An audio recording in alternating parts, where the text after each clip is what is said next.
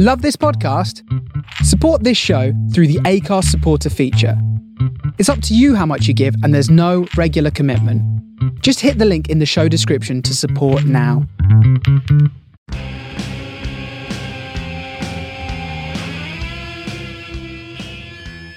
Hello, welcome to episode 1 of Bug Eyes, Rocktails and Cocktails. I'm Angela Martin. And I am Paula.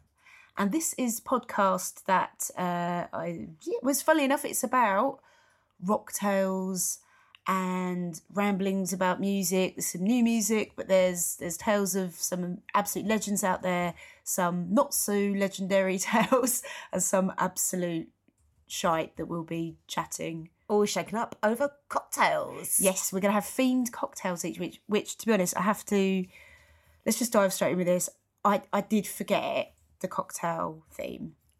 Really? You told me you had cocktail down for this week. Oh, no. But I have. So on my way home from work, I sort of took a little swift detour into M&S. I thought, okay, where am I going to be able to get M&S, only the best for us. Right, no. Right, so can you guess what this week's cocktail is? It's something pre-mixed in a can, I'm guessing. It's a fucking treat, I tell you. Is it gin and tonic? I tell you, you are gin and tonic. You know what? Anyone who thinks gin and I can't even speak. Gin and tonic is not a cocktail. It is not a cocktail. No, I would agree. However, I guess but people call it a cocktail, and that winds me up. And I don't know why it should. It's one of those many things that should never wind me up, but it does. Like those open little pots of salt that you get in restaurants where every fucker who's been in there that day has touched the salt. Ooh, the like pissy salt. The pissy salt. Like, seriously, who uses that? Or the mayonnaise in restaurants that are served in little pots that have just been sitting on the side for about 10 hours that are congealed. No, they've just scraped the top off it, so you just grim. Right. Okay. Oh, so look at this little treat. We've got some little treats coming up. This is... Do you like pina colada? I genuinely don't. I don't like coconut. Oh, no. Oh, Paul, I think it should be like, I'm celebrity, get me out for this. Even if you don't like it, you still have to drink it. And part of it is just me kicking back, enjoying myself and watching your face. I mean, we're talking now white rum and coconut milk. In a with can. Carbonated water. In a can. In a can.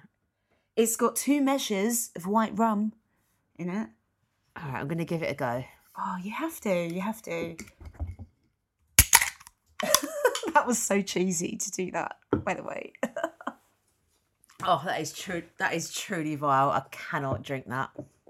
It does take the things. I actually like pina colada, but I have to say that is a little bit medicinal tasting, but not in a way that it's ever going to really make you feel better. But I will persevere with my pina colada and pretend that I'm sitting in the sun somewhere. I will not. I mean, I'm not a fan. Like fresh coconut, okay, but that is just, well, I mean, not even... This might not be just a pina colada, but an M&S pina colada, but it is just a vile pina colada. But this is literally. So I suppose if you were like middle class and suddenly homeless, this is what you would drink rather than supertenants. You think? Mate. I mean, I am going to ask the question: where is my cocktail umbrella and slice of pineapple on the side? This is Bug Eye style. Everything is served in a can. I mean, did the budget not extend to canned pineapple? What budget? Oh my god! Oh, the $1.99 we scraped together. Paid for by First Direct's overdraft or something like that. Ching ching. Okay, without further ado, should we start cracking on? Yeah, we should. So we've cracked it open. Let's crack on. So each week there'll be 2 members of the band Bug Eye that will be on the show, and we'll have each obviously done a lot of research. Wikipedia. A lot of research into someone from rock music or music in general, to be honest, and talking about their tales. So it could be absolutely anything. And if you want a factually correct podcast, this is probably not the one for you. Imagine, which I tried to explain earlier on the live video we did on Facebook a moment ago, that this is more for people that just like to have a chat down the pub with their mates about bands they like, and someone goes, "Oh, I watched this great documentary about this band," and then probably does a really bad job at telling that story of that band, but hopefully creates a bit of interest that person who's listened to the story then goes on to find out more about the band. So I don't know, who wants to go first? Should we flip a coin? Go for it. I haven't got a coin. Should I flip my debit card? Go for it. I haven't got that on me either. Hang on. Should I flip a can of pina colada? And whoever it hits. because that's just going to smell Oh, vile. come on, you must have a penny. No cash. This is fucking rubbish. So, as you can tell, we're really organised. Wunderbaden. Okay, I haven't found a penny, but I have found a box of cystitis treatment. So I think if we throw that in the air, what side do you want? The front or the back? I'm going to go with the list of ingredients. The list of ingredients. Where's that? That side. That's on the back. Yeah. Yeah. Right. Okay. So I'm going to flip it. So you're on the back, I'm the front. Mm-hmm. So before you do that, I am going to question if you have cystitis treatment, should you be drinking a pina colada? Oh no, I don't have it now. Oh, that's inevitable then. This is without further ado. This is a gynecology appointment. Right. Okay. Right. Oh no, it's on its side. Best of three. It's the back, so you're going first, love. I'm going first. Okay, so what are we talking about first? The track I want to play, the band that I want to talk about. The band you want to talk about, the story, the most researched and organised bit. I've noticed I've got 6 pages of notes for mine, and I've got a quarter of A4. I think you're winning. We're going short and sweet here. Okay, so we are talking about rock bands, but I've gone for maybe a little bit more of a pop band. I'm going to talk about Bangles, who are actually called Bangles, not the Bangles. Are you sure? Popular misconception. I'm sure, because I've got their greatest hits behind me. And that's yes, you can go and check if you want. They were formed in 1980, 40 years ago in LA. Originally, they were called The Bangs. Isn't there another band called The Bangs? There were, and that's why they had to change their name. The Bangs wanted some serious cash for them to have the name, so they changed the name to Bangles, dropping the and adding the LES on the end of it. Little known fact. They were originally 2 sisters, Vicky and Debbie Peterson, having trouble reading my own handwriting at the moment, who put out an ad via classifieds. This was in the days pre-internet. There were no chat rooms, there were no sites or emails. So there was a classified ad that went out looking for co-members. Do you know what the ad said? No, I haven't done that level of research. But someone called Susanna Hoffs applied. So she picks up the phone. She called the number that was on the ad and spoke to one of the flatmates of the sisters who had also put out an ad for a bandmate. Reached them, spoke to one of the sisters. I don't remember if it was Vicky or Debbie. Got on really well with her, had a great chat. They passed on the message to the flatmate, said flatmate called Susanna back. But there was no connection there. So she ended up joining the Bangs. They went on to be the Bangles. Or Bangles, rather. Hang on, I got so lost there because I thought you meant as in they put out an ad to form the Bangles. And No. They put out, the flatmate put out an ad. Yeah. Who was in another band. Susanna Hoffs called, spoke to the I'm sisters, so fuck who the then... internet now. It's all on Wikipedia, kids. It's all on Wikipedia. Sorry if that was a little bit confusing there. Hey, where are we at? So they were a 3-piece who had a bassist that came and went. There was someone called, I don't remember the name, someone Steele, who was with them for a while. They signed to Columbia. One of their key sort of things was that there was no lead singer. They were all instrumental players and vocals. So they all actually played instruments? They did. They played their own instruments. That's something they're not always commonly credited for, if that makes sense. It's true they didn't wholly write all of their own songs. I mean, like there were songs such as Manic Monday was written by Prince. They did Hazy Shade of Winter, which is obviously a cover of Simon and Garfunkel. Eternal Flame was co-written by them and 2 writers whose names escape me now. We'll come back to Eternal Flame in a bit.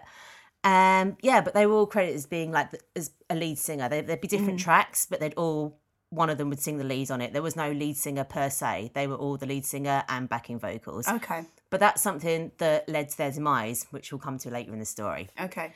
So yeah, they had loads of well-known hits. Obviously, Walk Like an Egyptian, Manic Monday, Hazy Shade of Winter, and Eternal Flame.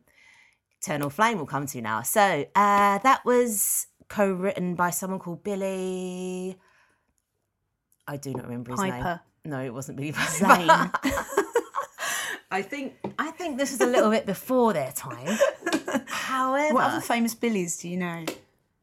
Billy Corgan, I'm to say Billy Piper again for some reason. That's the only name I can think Billy of. Ray Cyrus. Oh, yeah. No, is it? Is that Billy Ray Cyrus? Yes. No. Yes. Billy Bragg. No. There has to be another one. Go on, hit me. On the spot. Bill from God is in the TV, who's not a musician but runs Bill a Oddie. blog. Bill Oddie. Who can forget Bill Oddie? What happened to Bill Oddie? It's an oddity. No idea. And actually, I think for me, people might think his name's Bloddy. We're actually saying Bill Oddie. It's like not one name. I'm genuinely racking my brain for other Bills now. Anyway, back to The your thing. Bill, the TV The Bill. show. Okay, all right, back to it. Where were we? Billy someone. This is so full of detail. It's Oh yeah. amazing. So let's backtrack a little bit here. Bangles had been on their own private tour of Graceland, which is obviously Elvis Presley's last home, ever living shrine to the king. Potentially on their own, it was closed, potentially not. There were other people there. They just had one guy to themselves. However, they That got... sounds dodgy. Oh, mate, They just had one guy to themselves. wait till I get to the end of this story. Okay, I'm hoping Eternal you Flame. You can't say that and then not have any juicy things. Oh my later. days. They're better Eternal bit. Flame goes and goes and goes. Anyway, so they're on this tour of Graceland and they get to this plastic booth, is how it's described, with like a kind of sort of ceramic round dishy type thing in the bottom that's got some water in it. And they're like, what's that? I mean, obviously not in that accent. They're from LA and I'm not going to try and impersonate an LA accent. However, they're like, what's that? And the tour guide goes, oh, that's the Eternal Flame. And they're like, Eternal Flame? What Eternal Flame? Apparently in Graceland, there is an eternal flame that always burns to commemorate Elvis. However, on the day that Bangles had their private tour of Graceland, the Eternal Flame had been flooded and was out. So they go back to the studio where I believe it was Susanna Hoffs was the main Bangle writer in this case. And this Billy just tells the story to Billy Dude, who could be Billy Bragg, Oddie, who knew. Anyway, and he suggests that the tune they've been writing should be I called might Google it. Eternal Flame. That's the story of Eternal Flame. On a side note, Okay, I'm googling who Billy is. Co-wrote Eternal Flame. Yeah. Flat Flame. Flame. Even he co-wrote quite a few other Okay. tunes as well. right.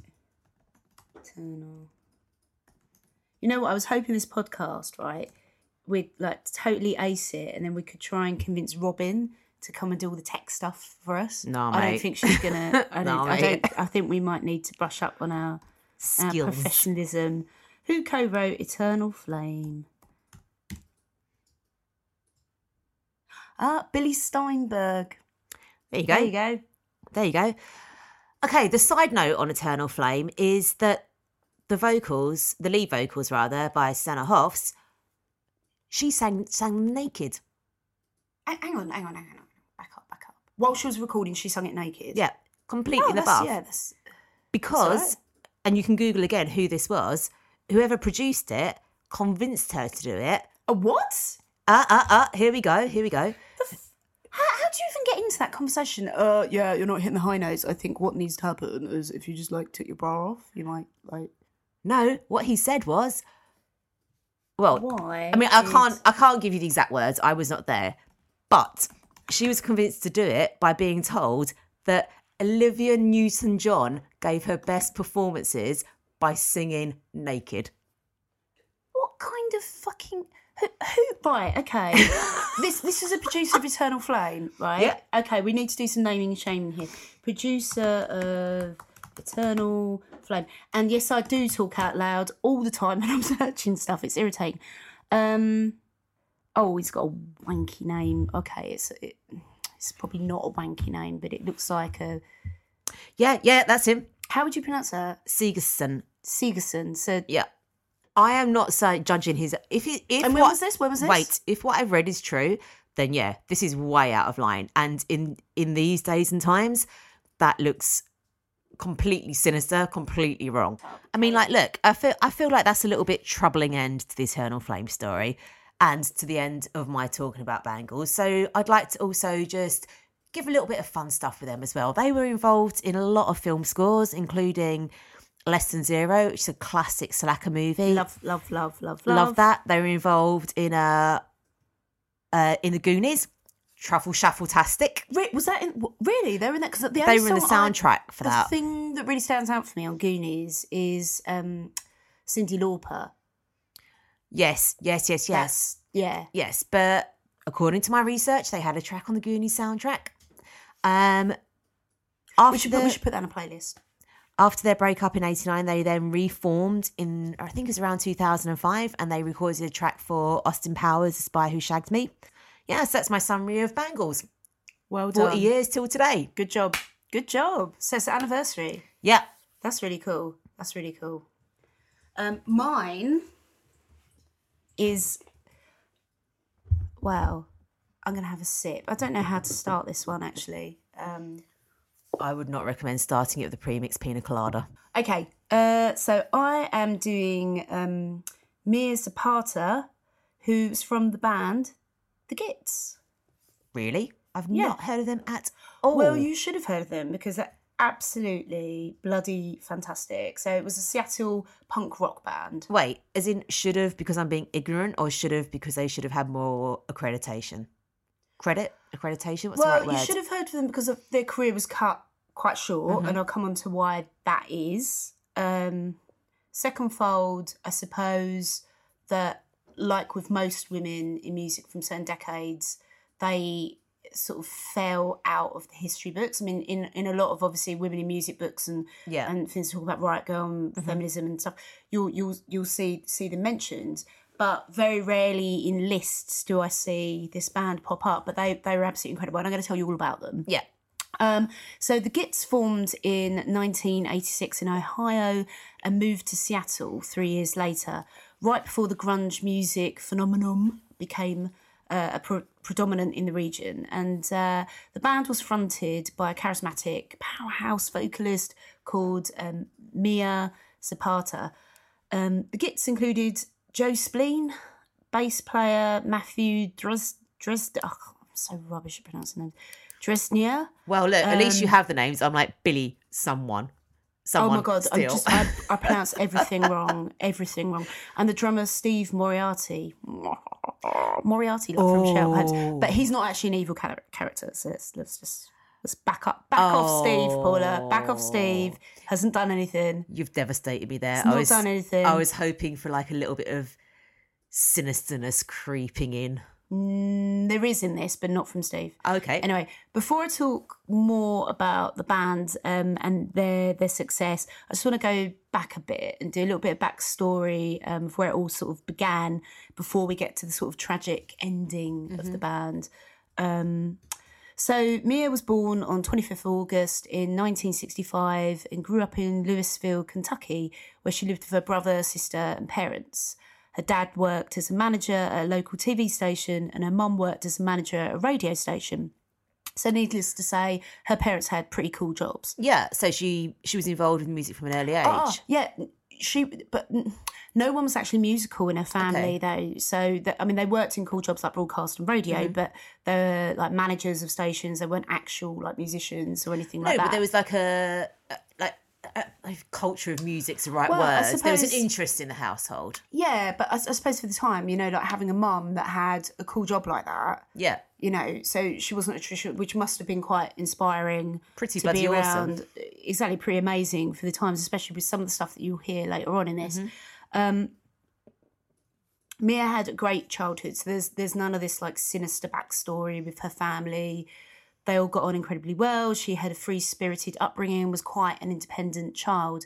She learned to play the piano and guitar at age 9 and was very much influenced by jazz and blues singers such as Bessie Smith, Billie Holiday, Ray Charles and Sam Cooke, and absolutely idolised Janis Joplin.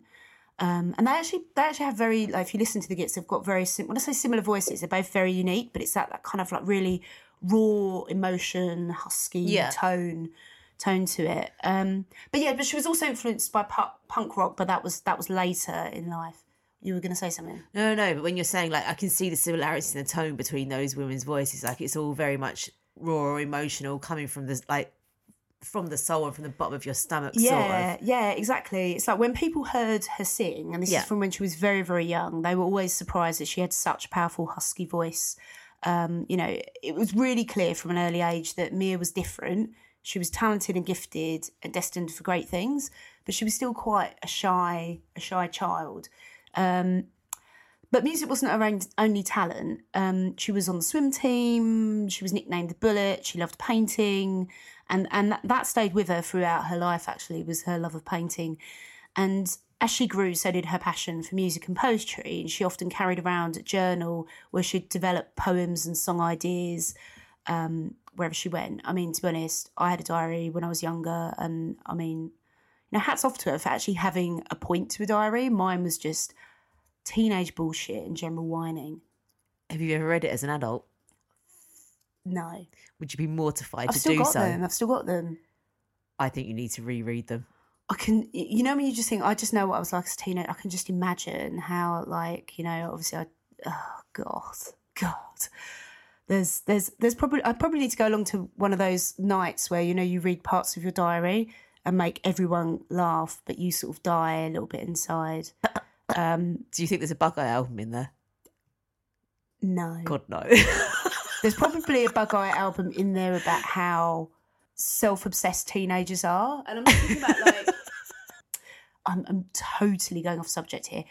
Anyway, needless to say, she came from an affluent family, but she often lived without material comfort. Mm-hmm. So she wasn't, like, splashing the cash, asking her parents for money or anything like that. She basically stood on her own feet, earned her way through life. Her dad sums it up, actually, in an article pretty well. In this quote, he said that Mia lived in two different worlds. She lived in two different sides of the street. The straight side on one side with schools and an affluent family and the tennis clubs. But when she crossed the street, material things didn't mean anything to her. Her music often led to a rejection of financial comfort. But regardless of her state, she was really happy. So it's kind of, I don't know, that story of, wanting to break apart, not that you've got like a lack of respect for your upbringing or your family and what they stand for, what they can give you, but kind of really wanting to just be your own person and break away from that. Yeah, and I guess also having like a need to stand on your own 2 feet and say, these are the decisions that I've made, this is what I want to do, and I'm going to go forward with it. Yeah, exactly. And I think that's completely relatable to a lot of people. So Mia went off to Antioch, however you pronounce it, uni in Ohio, where she met her bandmates. The bassist, Matt, first heard her sing an open mic night and was completely blown away. He told Rolling Stone magazine, a bunch of students took turns getting up on stage and played their songs. Then there was Mia. I don't remember what song she opened with. Maybe Bessie Smith, maybe something she wrote. Whatever it was, I was transfixed and overcome. I cried. It was raw, honest, to the bone and from the heart. No music or musician had ever affected me like she did that night. And that was when he decided he wanted to be in a band with her. That's pretty cool. Yeah, exactly. And then Steve Moriarty from the Gigs in an interview, and this is a really nice interview. And by the way, in the show description, I'm going to post all the links to this stuff so you can read it yourself, because a lot of this I am actually copying and pasting and just reading. So I need to give kudos to these people, or it'll be like plagiarism, copyright, whatever. I don't know. Anyway, they'll be coming for you. Yeah. So Steve Moriarty from the Gits in an interview with Rachel Arif. It's a great interview, so you should totally check it out. And by the way, Rachel was someone who also went to that uni, so this is kind of like years down the line, and she meets up with Steve and they have a chat about the Gits and all sorts of things, and it's really insightful. There's some really lovely stories in there that you just don't get from other articles, which you'll understand why that is a bit later. Anyway, so, I mean, she says that he met Mia in a bar and she taught him how to do shots. They spent an afternoon, like the next day or something, and she was teaching him how to drink tequila. Like, she was a hardcore drinker. She could be a member of Bug Eye. I genuinely have a question. Yes. Why would you need to be taught how to drink tequila? You just drink it. I mean, I personally would never drink it. It's a vile substance. Well, no, there's the salt thing. But it's also like knowing how to do shots and knowing how to, you know, drink water and, you know, taking a break. And so you can do shots and how to, I don't know. I'm making this up. I have no idea what there is to teach. I think essentially it was, he was taught to get trashed. They got shit-faced. They just basically got shit-faced and knew that they'd be friends. And that was a great thing. Oh, but interesting fact that I read, and, you know, this actually taps into, like, the Bangles thing as well, even though that's slightly later. But in Ohio, it was illegal for a woman to order a drink at a bar until 1975. Shut You up. couldn't even stand at a bar. That is, like, so not that long ago. You couldn't stand at a bar? No, if you're a woman, you couldn't stand at the bar. 45 years ago. Well, I mean, you couldn't order a drink, but you couldn't even stand at the bar. Like, I mean, maybe they got, you know, I wonder if there was some rules in, like, if someone's more than, like, 30 centimetres near to a bar, they'd be, like, kicked out. Like, how did... Wait, what? So as a female, you could enter a bar. Oh, yeah, yeah. But you couldn't stand at the bar. No, you couldn't stand at the Therefore, bar. you couldn't walk to the bar and buy your own drink. No. What the fuck? It's a man's world. It's a fucked world. Yeah, exactly, totally. Anyway, continue. Yes. So, and I promise I'm not reading 6 pages of stuff. I've just got some notes here, so I try not to ramble, but I'm rambling. Anyway, a few months later, the friends formed the Gits, although they were first called the Snivelling Rat-Faced Gits, which is a reference to Monty Python, which just makes them even cooler that they liked Monty Python. Seriously? Yeah. In Ohio? Yeah. This is? Yeah. In the mid-80s? Yeah. They liked Monty Python? Yes. Shut the back door. Anyway, Mia was a fiery, charismatic performer, but offstage she was actually quite shy. She was described by everyone that knew her as quirky and funny and being absolutely loyal and really right on. Like, so she saw a homeless person in the street. She was checking that they were okay. But, you know, she was also, like, absolute fun to be around, like riding her bike drunk, crashing into bushes and all kinds of crazy ass shit, climbing over fences of people's posh properties and deciding to go swimming at night. And you know, she was fun. Anyway, after relocating to Seattle, so the band was formed and they relocated to Seattle in 1989, and the band set up a shop, the Rat House, an abandoned house in Capitol Hill district where they rehearsed and lived. They quickly earned a following in the local scene and gained many friends, particularly in the city's punk rock community. During the early 90s, buzz began around the band. What I didn't know, which I learnt today, was the metalheads and the punk rockers, they used to war against each other. As in, like, mods and rockers style? Yeah, totally. Like, you could never have, like, even them playing on the same street because there would just be fights. And it wasn't until, okay, this is where I turn into you and I can't remember the facts. Someone opened a club somewhere and changed all of it, and both bands learned to, like, fucking hold hands and dance in a square or something. And then they all grunge lived formed happily or ever something. after. I don't know. Anyway, the Gits gradually became the hub of a large music and social subscene that included many other musicians, artists, and dynamic individuals, including several eccentric billionaires. The group was known to be uncompromising and independent. In 1991, the band completed a highly successful tour of Europe without the involvement of a record label or booking agent. Her friends used to call her Chicken Woman because she was tall and double-jointed, but the name was an affectionate one rather than anything with malice, much like your nickname, Poohead. Well, yes. What can we say on that one? Moving swiftly on. There's some awesome videos online of the band and some clips of a documentary which is out on Netflix in the US and coming to the UK soon. I was really annoyed about that because I was searching for stuff online and I just started to read about this Netflix documentary, and I searched. It came up on Google Prime, actually, and I was like, oh my God, I'm going to watch it. It was bloody, not Google Prime, Amazon Prime. Amazon Prime. It was the US version, so I couldn't. Being a UK person, being British, they discriminated against me, so I can't watch it until it comes out officially over here. And when you saw that Prime documentary, you must have been like, absolute bingo. Exactly. I was like, get in. Anyway, but no, it's yeah. Anyway, back to the band. 1993. The year that major labels started to show interest in alternative music once more. Grunge had exploded and guitar music was back on trend. And the likes of Topshop was selling designer ripped T-shirts for those with more money than sense. I mean, come on, guys. I think they still are. Rip your own T-shirt, for fuck's sake. There was a lot of tie-dye going around at that time as well. Something I never really bought into. Smell of patchouli oil. What? The smell of patchouli oil. Whenever I think of tie-dye, I think of that smell. I just, never bought into it. It was all over Camden, everywhere. Anyway, the Gits were at the forefront of a punk movement created on their own terms. With another album planned and national and international tours, the band were well on their way to the top. Tragically, this would come to an end on the 7th of July 1993. After just coming back from a hugely successful tour in June, the band had a lot to be excited about. Mia was even invited to perform a couple of solo shows in LA, and a meeting was booked with Atlantic Records. Wow. Who were keen to sign the Gits. All was looking pretty rosy, but I have to say the band were quite apprehensive about it because they had quite a strong ethos about being independent. There was the whole thing of, oh God, if we sign to a major, how will that change us? Will we be able to still do what we want? Will they make us do our hair differently? And I don't know, add violins into her music or God knows what.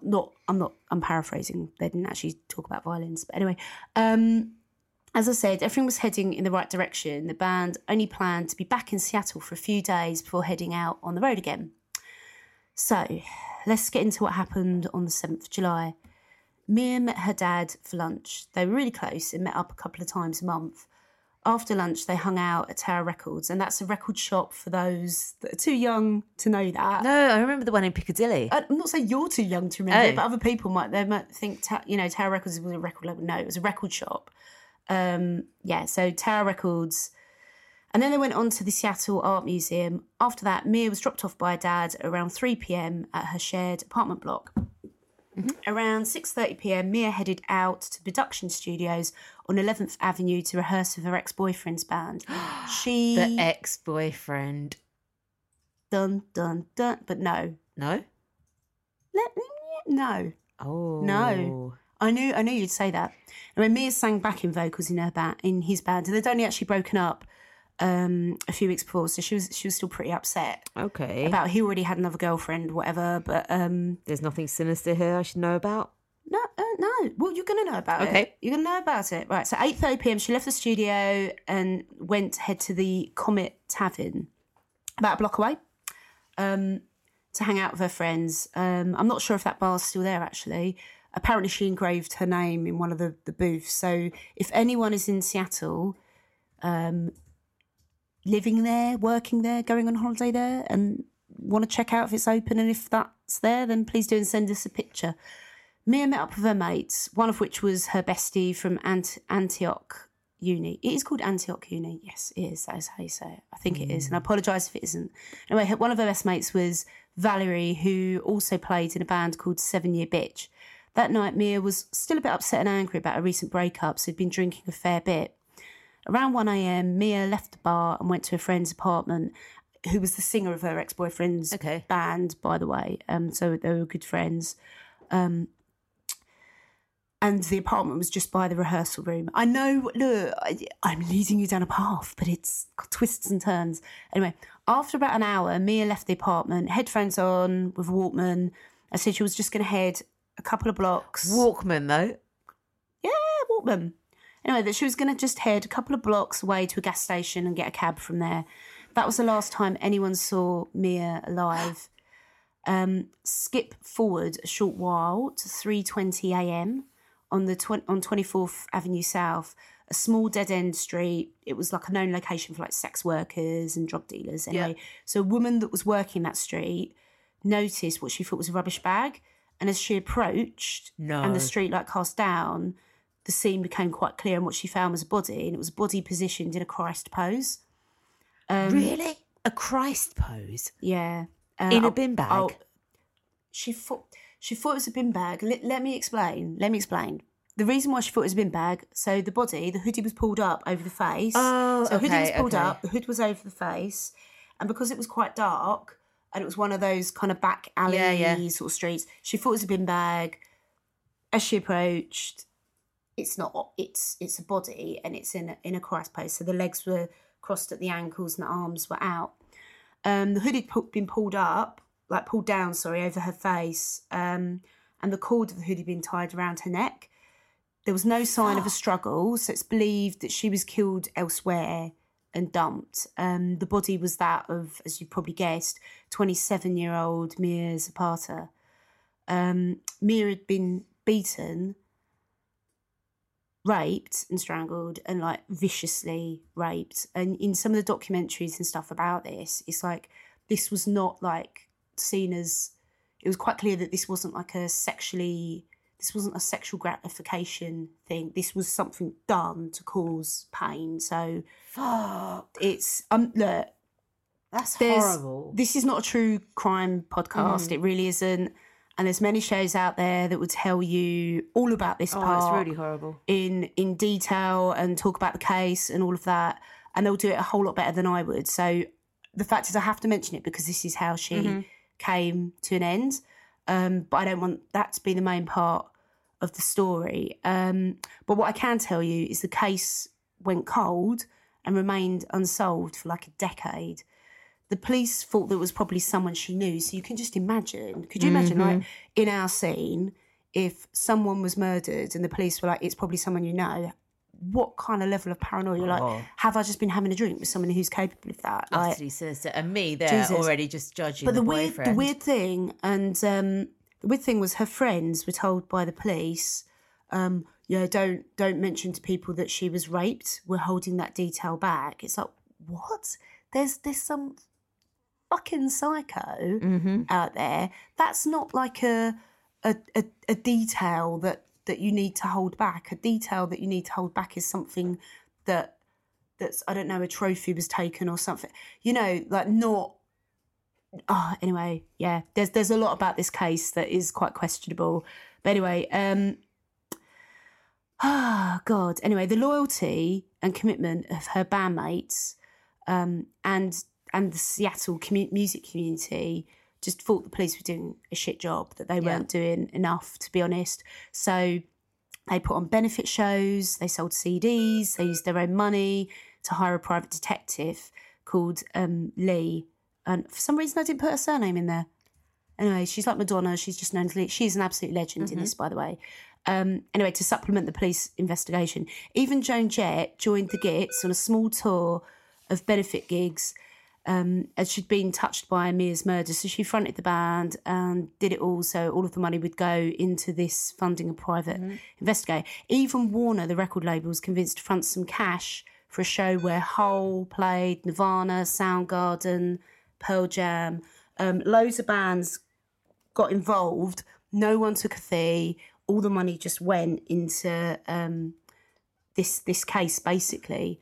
It's nice to see solidarity. Oh, totally. There was a vigil that was held. There was over 1,000 people there. This totally, exploded on the music scene. The outrage, the anger. How could this happen? Is it one of us? What are the police doing? How could this happen? But also probably from we need to catch the perpetrator, because this is not. Absolutely. It was just how can this happen? Yeah. And no one heard anything. No one saw anything. There's no, there was DNA evidence. Basically, the one good thing that the police, not the one good thing, because there were many things that they did, and I think there's two sides to every story.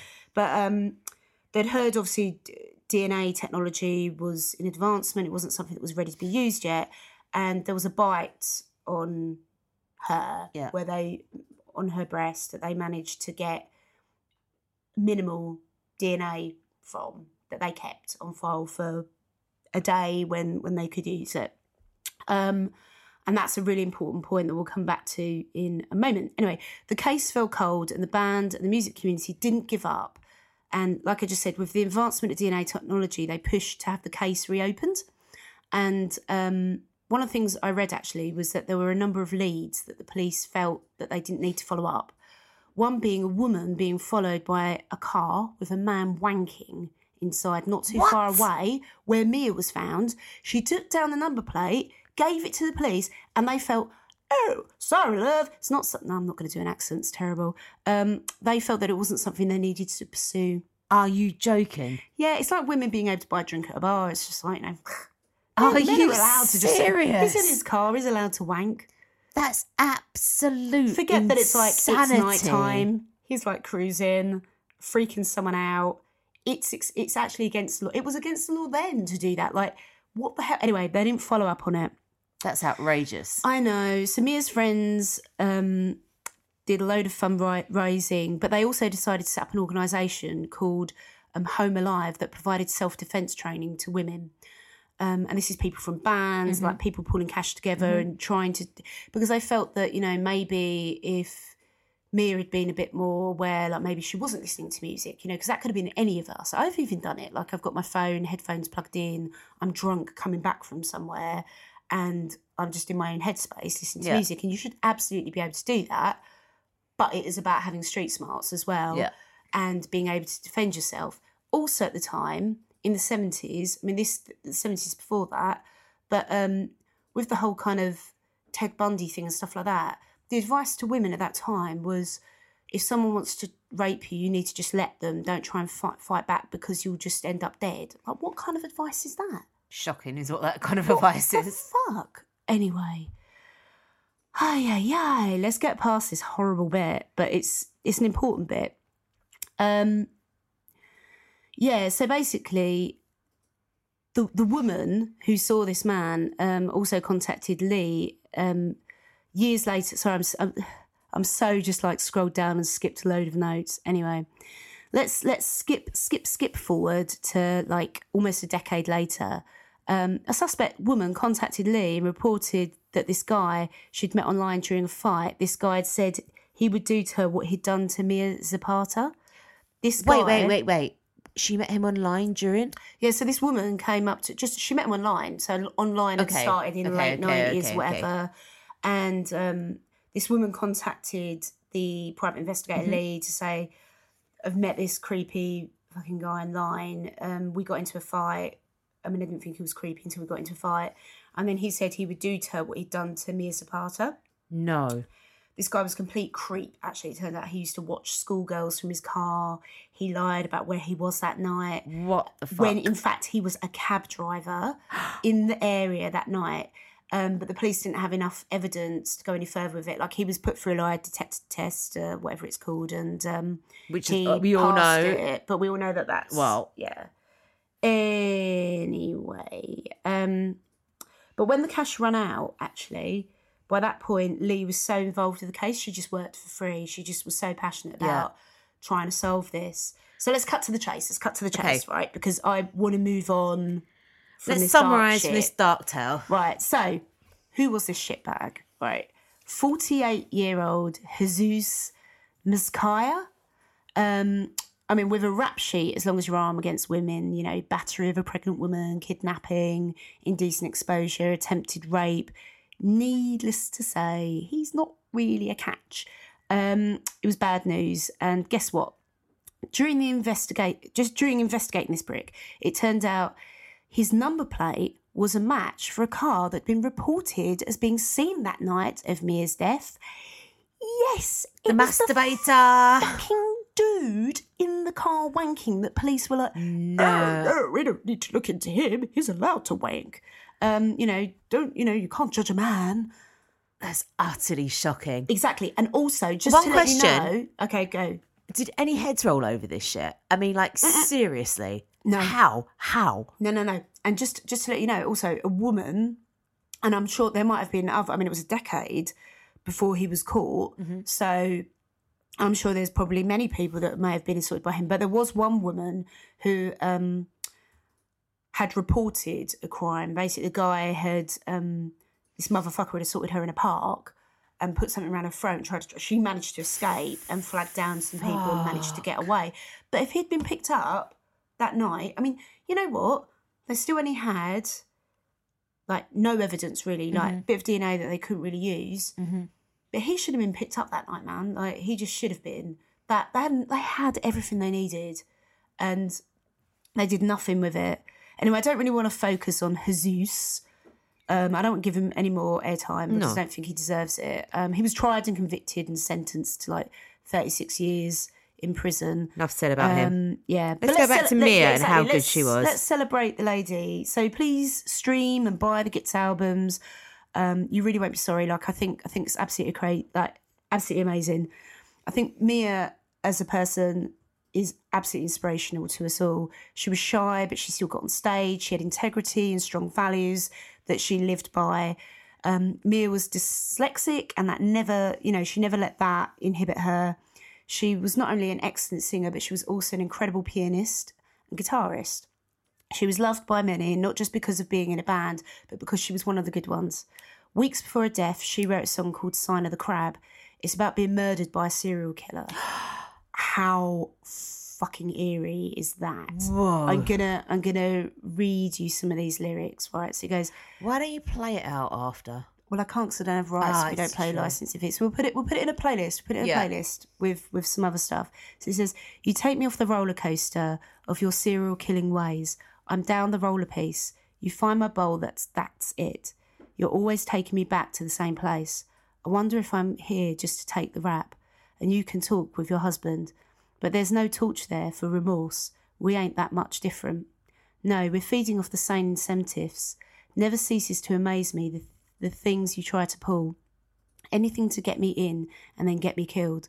Go ahead and slice me up, spread me all across this town, 'cause you know you're the one that won't be found. Maybe I've pushed my luck one too many times. Now you've taken it upon yourself to put me back in line. We'll leave it to fear to get the message through, but isn't that the romance that brought me here to you? You can talk to your husband, but there's no torch there for remorse. We ain't that much different. No, we're feeding off the same goddamn incentives. Yeah, you take me off the roller coaster of your serial killer ways. I'm down the roller piece. You find my bowl, that's it.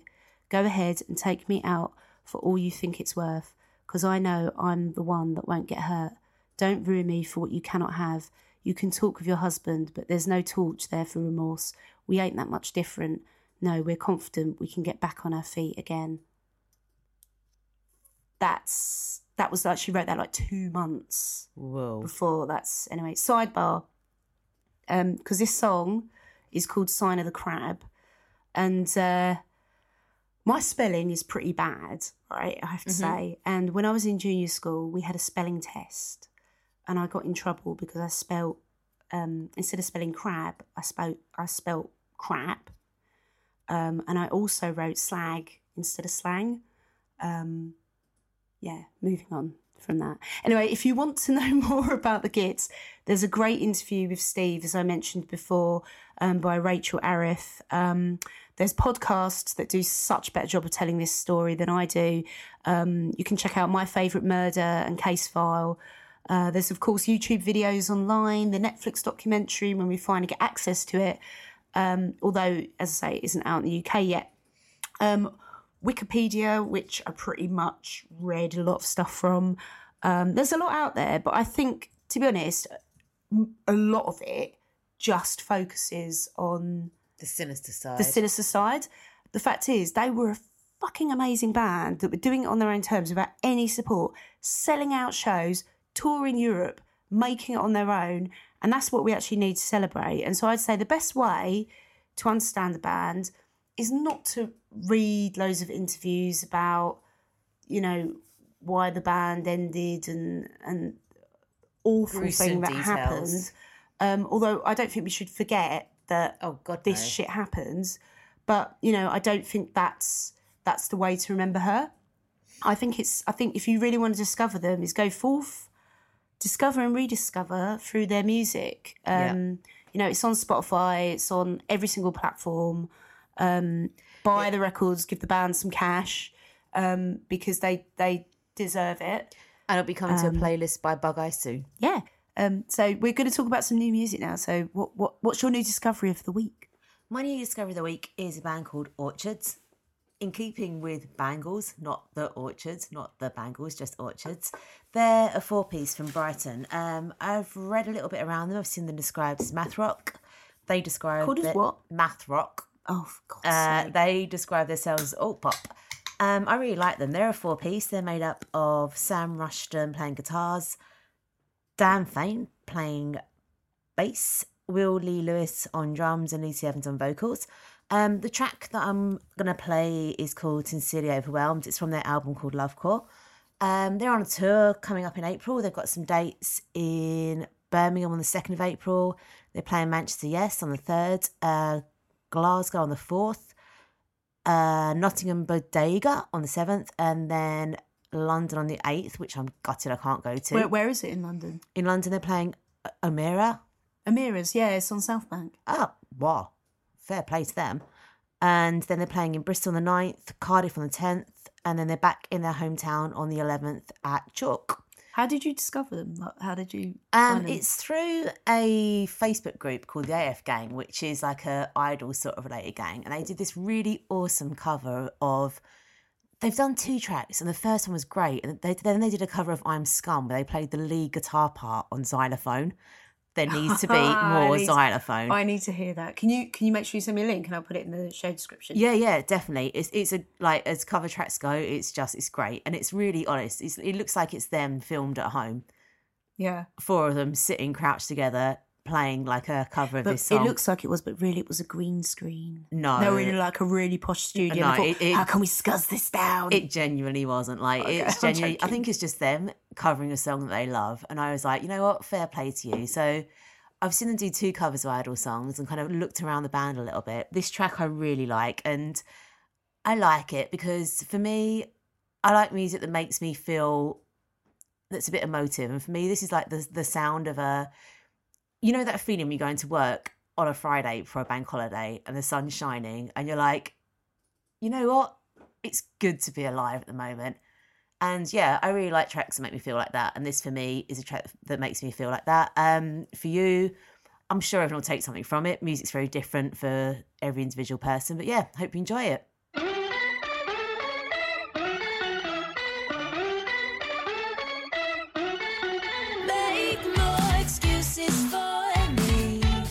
Trying to fit into society, 'cause it's too hard to describe the mechanics of my mind.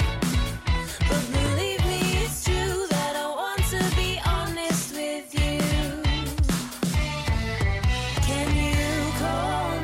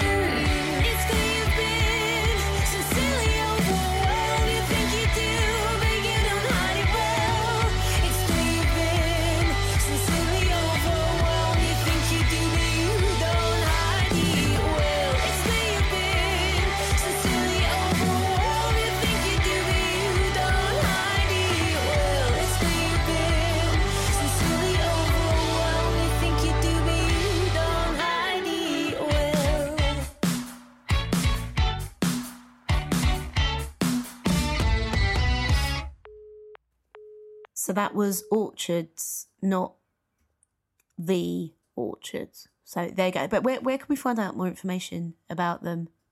She's stalling for time. She's just checking it out. I can see her. She's looking at me going, don't talk. Don't say it. Don't say it. We need one of those advert breaks where it goes, you're listening to Bug-Eye Tales from Rock. Or something like that. Anyway, Paula, do you have the band's social handles? 1 second. Oh my God. Like, I'll talk about berries and then we'll come back.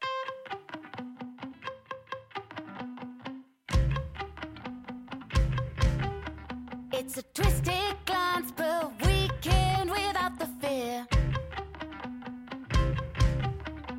Wits are sharp, fists and knots, feel your stare.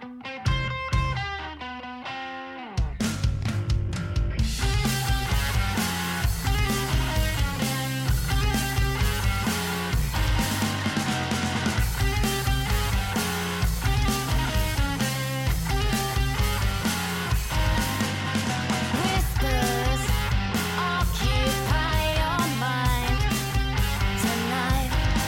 After a minute or two, they all blend to fight their parts. It's a twisted glance, weekend without the fear. Wits are shot, fists and nods, feel your stare. 'Cause it's a twisted glass, weekend without the fear. You found on this place too long. Wits are shot, fists and nods, feel your stare.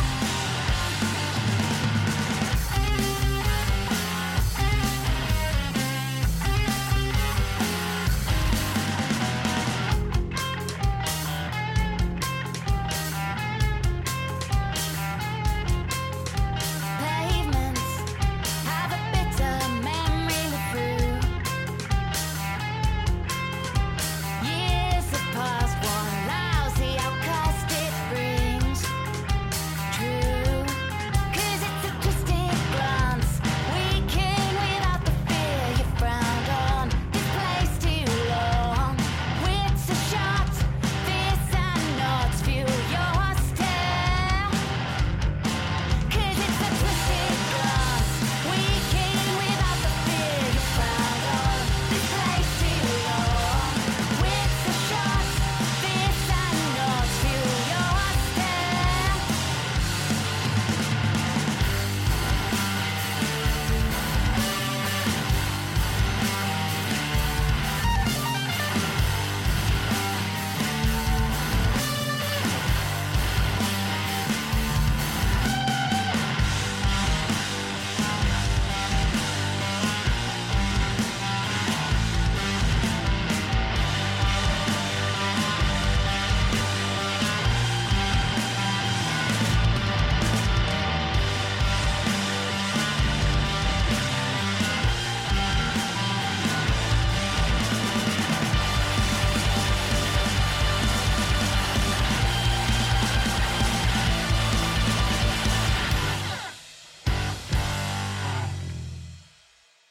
Okay, we're back. That was Berries, Wits, and Berries have a few gig dates coming up.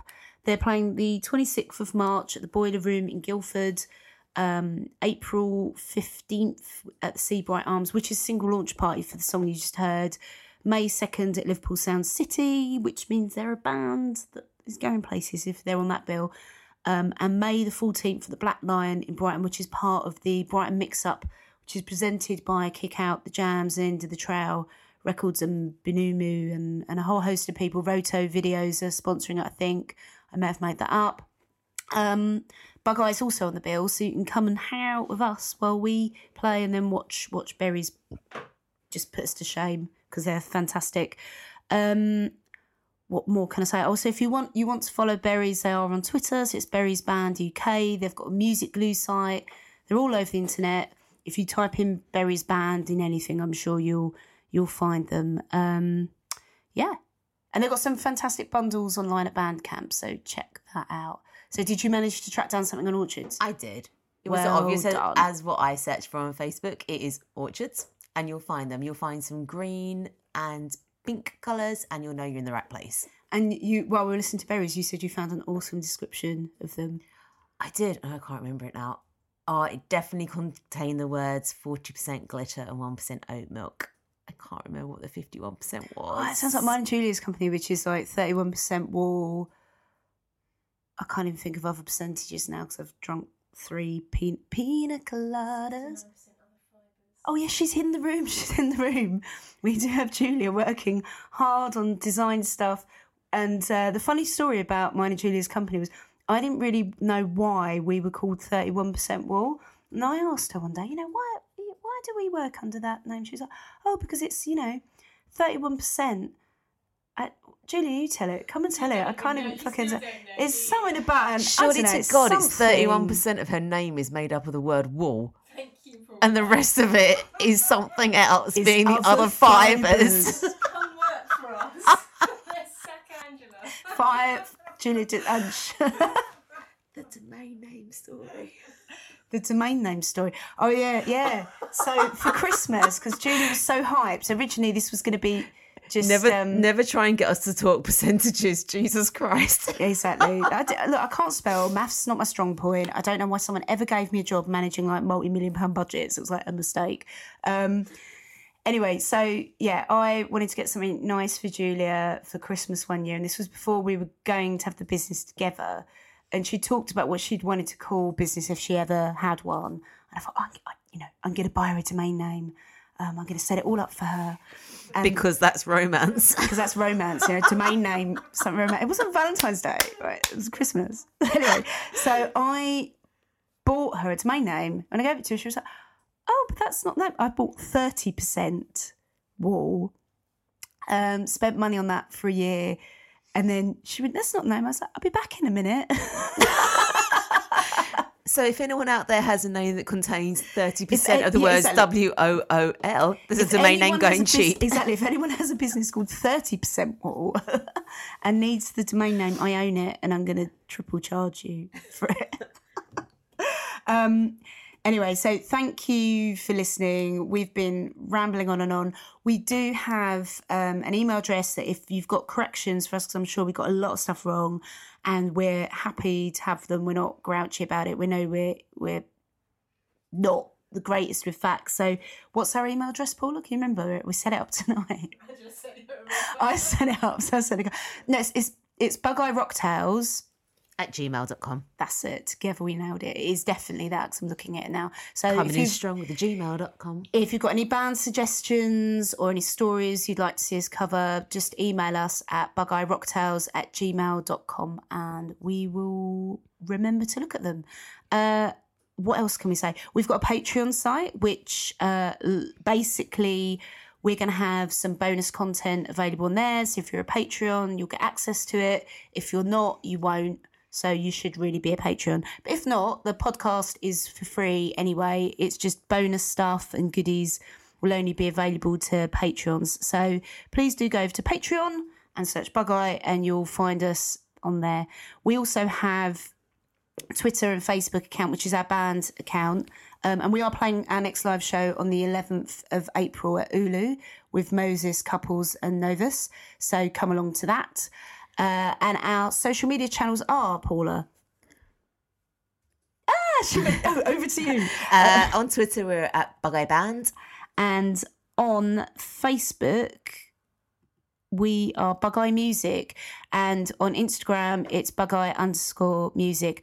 And what we will be doing is we'll be posting on Instagram photos from tonight's show, some of the things we've talked about. So you'll see pictures of like the gits but we're also going to have a playlist which is going to be on Spotify, which is celebrating International Women's Day. So you can expect bangles, not the bangles, but bangles on there. You can expect the gits, berries, and also orchards on there, as well as some bands that have, and female artists that have inspired us over time. So we'll post a link to that. And also some artists that we think you should be listening to that deserve totally. your time. Well, exactly.